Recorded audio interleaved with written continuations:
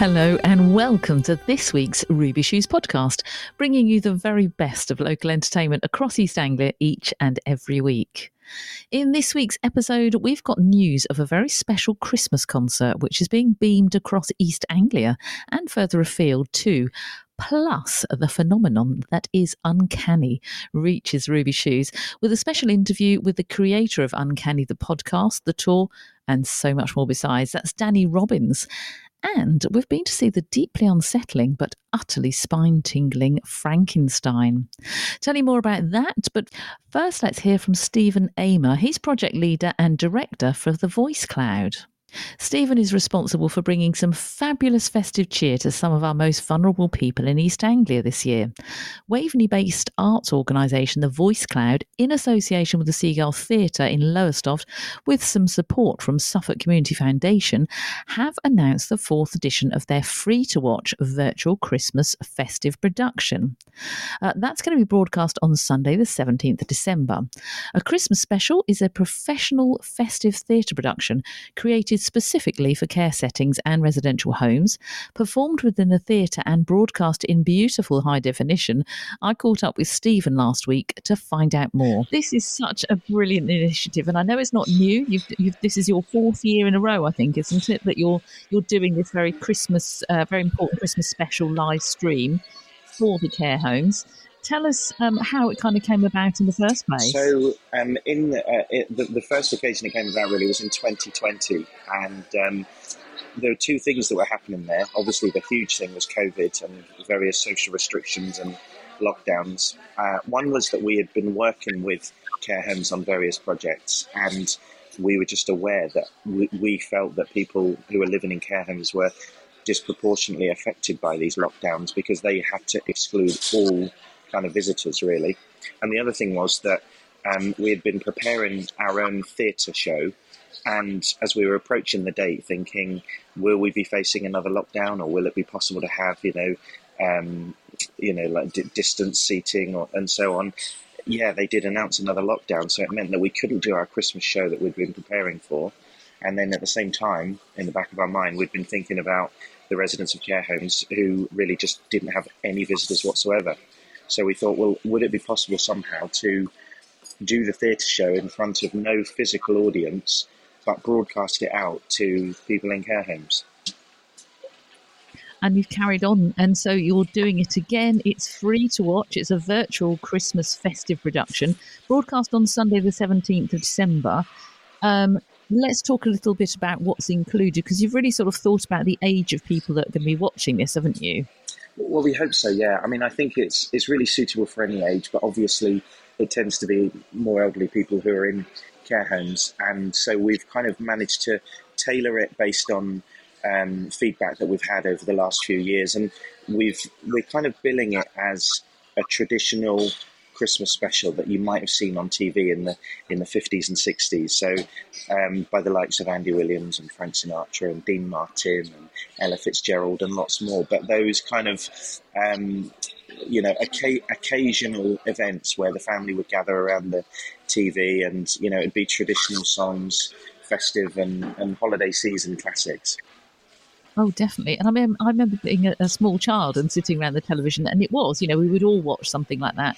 So being able to, allow for sort of parents and grandparents to still have that lovely festive feeling, despite, as you say, perhaps feeling a bit more isolated in a care home, I think is a really, really lovely idea.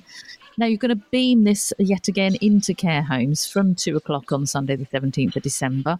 How do they get involved and sort of find out and link into this? Yeah, so it seems probably quite a bit unwieldy for care homes if they've not been involved before, but the process is actually fairly simple. So the first thing they do is they visit our web page to sign up, and the address for that is thevoicecloud.co.uk/Christmas-2023. And on there's further information about what will be happening on the day.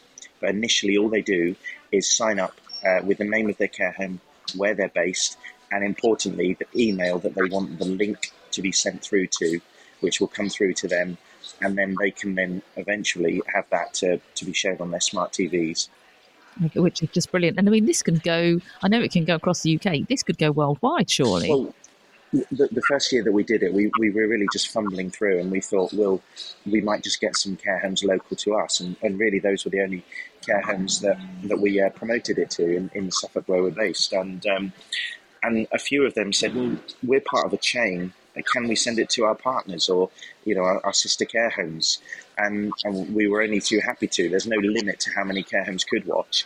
And we found that we had homes from neighbouring counties watching, and it got further and further afield. And over the next couple of years, we thought, well, why not promote it to other counties and countries? And we found that we had people watching from Ireland and Scotland and Wales and England, and even last year, Spain, Germany and Canada, which was just amazing. And in fact, we also had someone watching from Australia, although they couldn't join us live because it would have been, I think, 3:00 in the morning. They asked for the Watch Again link.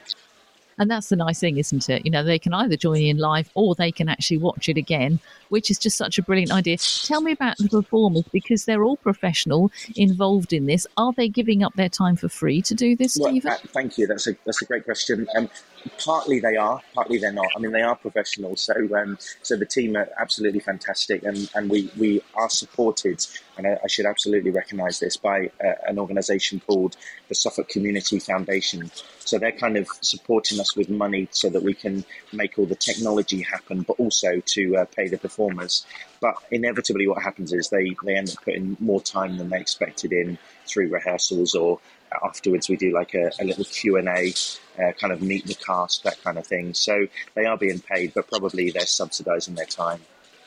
I would imagine they are, yes. Probably giving in at least another 50%, if not another 100%. And it's all being filmed at the Seagull Theatre in Lowestoft, I believe. That's right, yeah. So the first year that we did it, that was physically where the show should have happened that Christmas, and then couldn't because of the social restrictions. So they were very forward thinking, and we said, do you think it would be possible for us to somehow broadcast it? And we fumbled our own way through the technology to eventually make it happen, but they were very, very open for us to use the theatre itself as a base. And that's really a key part of it.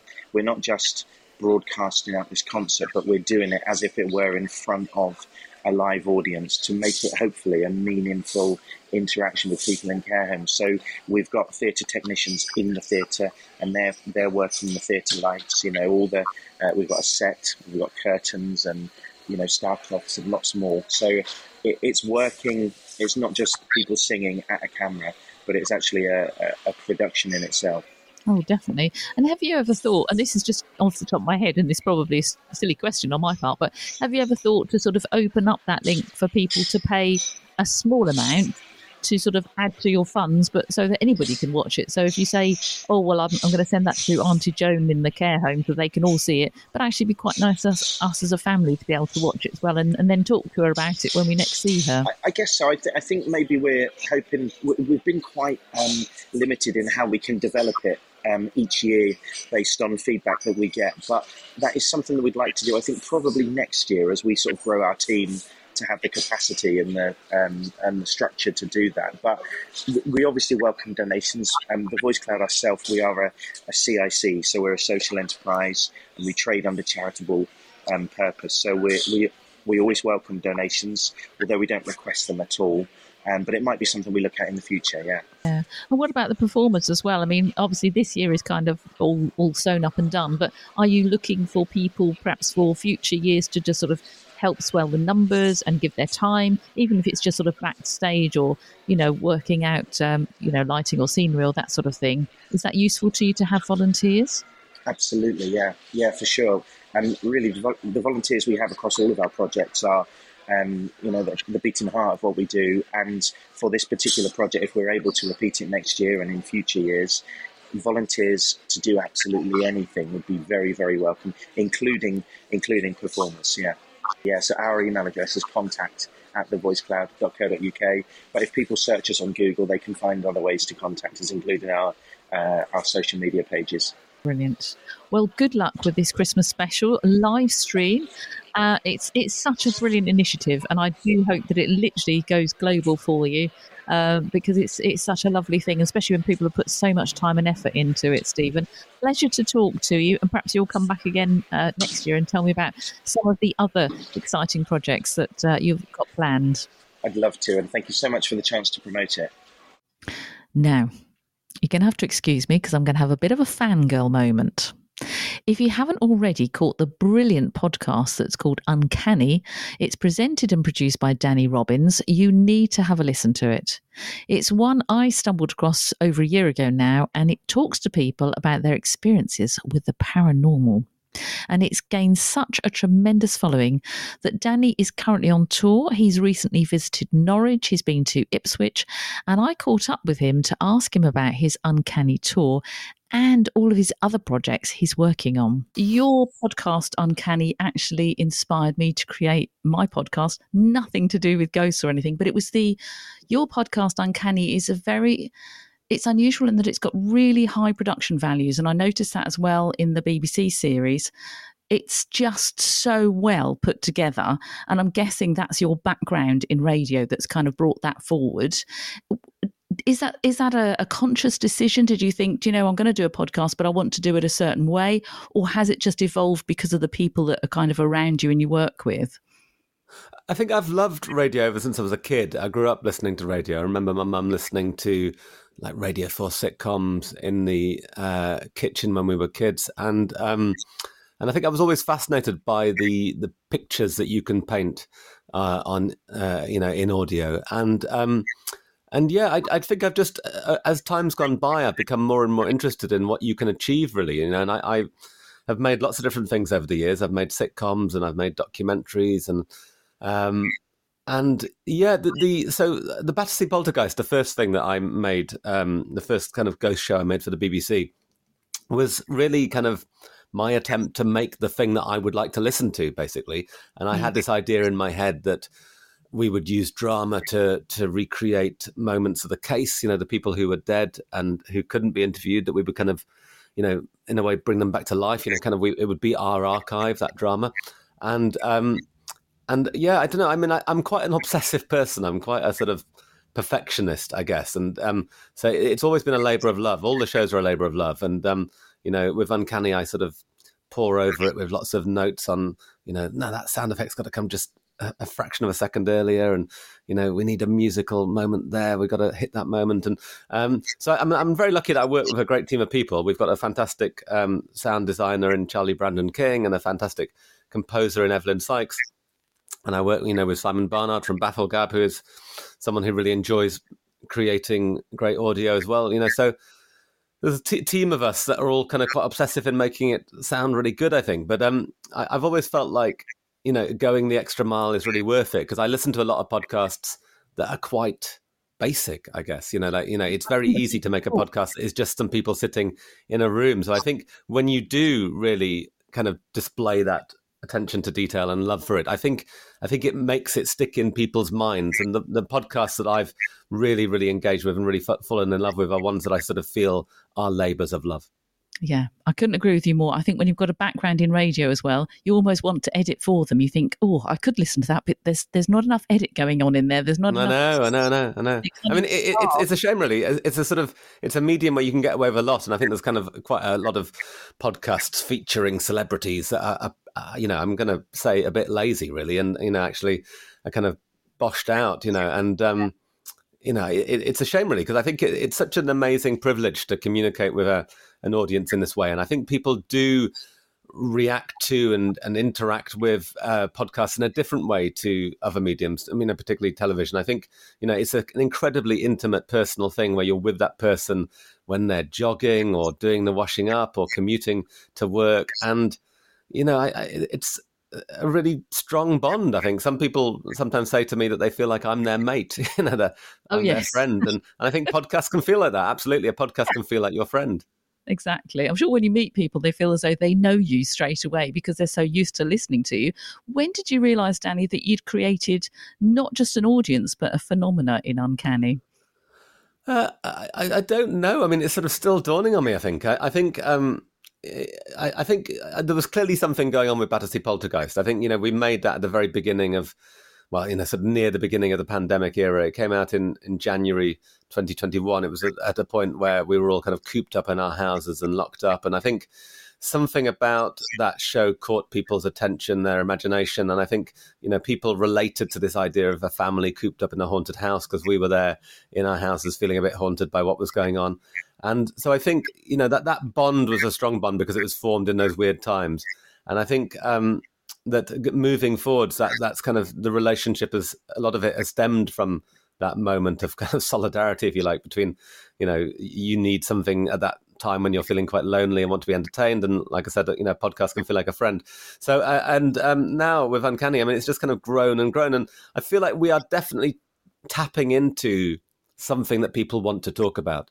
And I see that. I'm doing a live tour at the moment, traveling around the UK. And, people want to talk about this, and people haven't been able to talk about it for a long time. And, sometimes that's people who've actually had experiences and just have been keeping it bottled up. But a lot of it's just people wanting to make sense of what's going on. Is the paranormal real? What happens to us when we die? These big questions that really we've been trying to make sense of for thousands of years. And I think that for a period of time, we didn't talk about it much. And ghost hunting shows became very much about a kind of slightly kind of sensational running around in night vision and, screaming and mediums and all that kind of stuff. But actually, there's a lot of people out there who wanted to have a kind of a little bit more of a debate about it. And, people who, skeptics and believers alike who want to try and make sense of this.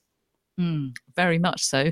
It's also spawned a book, which is definitely on my Christmas list, which is, as you say, a part of the tour and is going brilliantly. But you've also managed to find time to write a play, A Ghost Story 222, which it has been in Suffolk and Norfolk, but it's coming back to Cambridge, which I'm very pleased about, in March. It's 222 is a ghost. 222 A Ghost Story is basically. I wrote it over 5 years. Actually, I wrote it prior to the pods. A lot of it prior to the pods, and it's really what inspired the podcast. Actually, I just had this idea which came to me after a friend of mine told me that she'd seen a ghost, and I remember thinking that our friendship group would react to her in a real spectrum of ways, and that some people would be intrigued, some people would be annoyed, some people would laugh at her, some people would be worried about her, and I thought if you could distill that into a couple, then that was quite an interesting situation, but the best plays I feel stem from conflict, and that's a real conflict. If you've got somebody in the house who believes the house is haunted and somebody who does not believe in ghosts and won't go on that journey and won't accept the fear the other person feels. And so the play is really about the clock ticking down to this moment when Jenny, the woman in the couple, sees or feels that she's experienced a ghost every night recently, and Sam, her husband, refusing to accept that. And what will happen as the clock ticks down?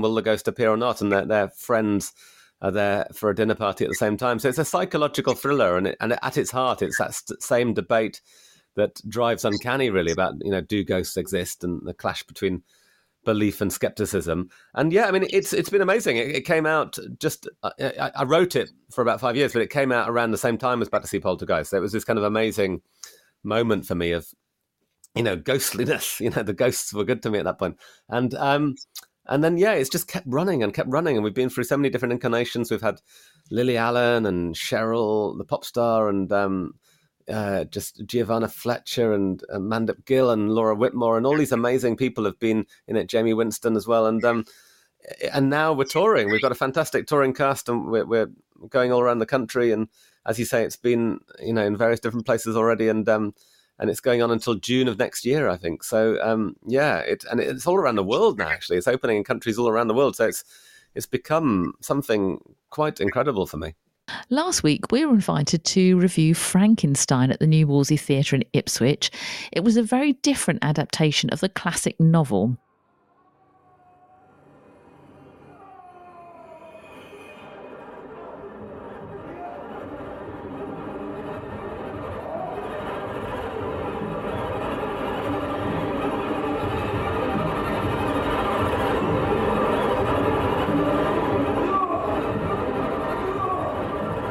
Set in 1943, while Europe tore itself apart, two women were hiding from their past in a remote log cabin at what felt like the very end of the world. One of them had a terrifying story to tell. Now, the brilliant cast included Basenka Blake, who was captain, Annette Hannah, Frankenstein's assistant, Dale Mathurin, who was the fiancée and also a scientist, Lula Marsh played the sister of Frankenstein, and Eleanor McLaughlin was the scientist Frankenstein herself. Cameron Robertson was Frankenstein's monster, and it was written by Mary Shelley. And a word of praise too for the makeup artist, Missy Brazier, because the monster was truly horrific. So well done, Missy. The whole play was an absolute triumph. You really felt like you were part of the set. It was just so believable, literally from the word off. Brilliant acting by all. We thoroughly enjoyed their performances. And the two actors who played sisters even looked like they were related. The whole thing was so well done. And quite unnerving, to be honest, but brilliant. Just so good. We were just talking about it all the way home. So well done to all of the cast of Frankenstein. Thoroughly enjoyed it. Well done.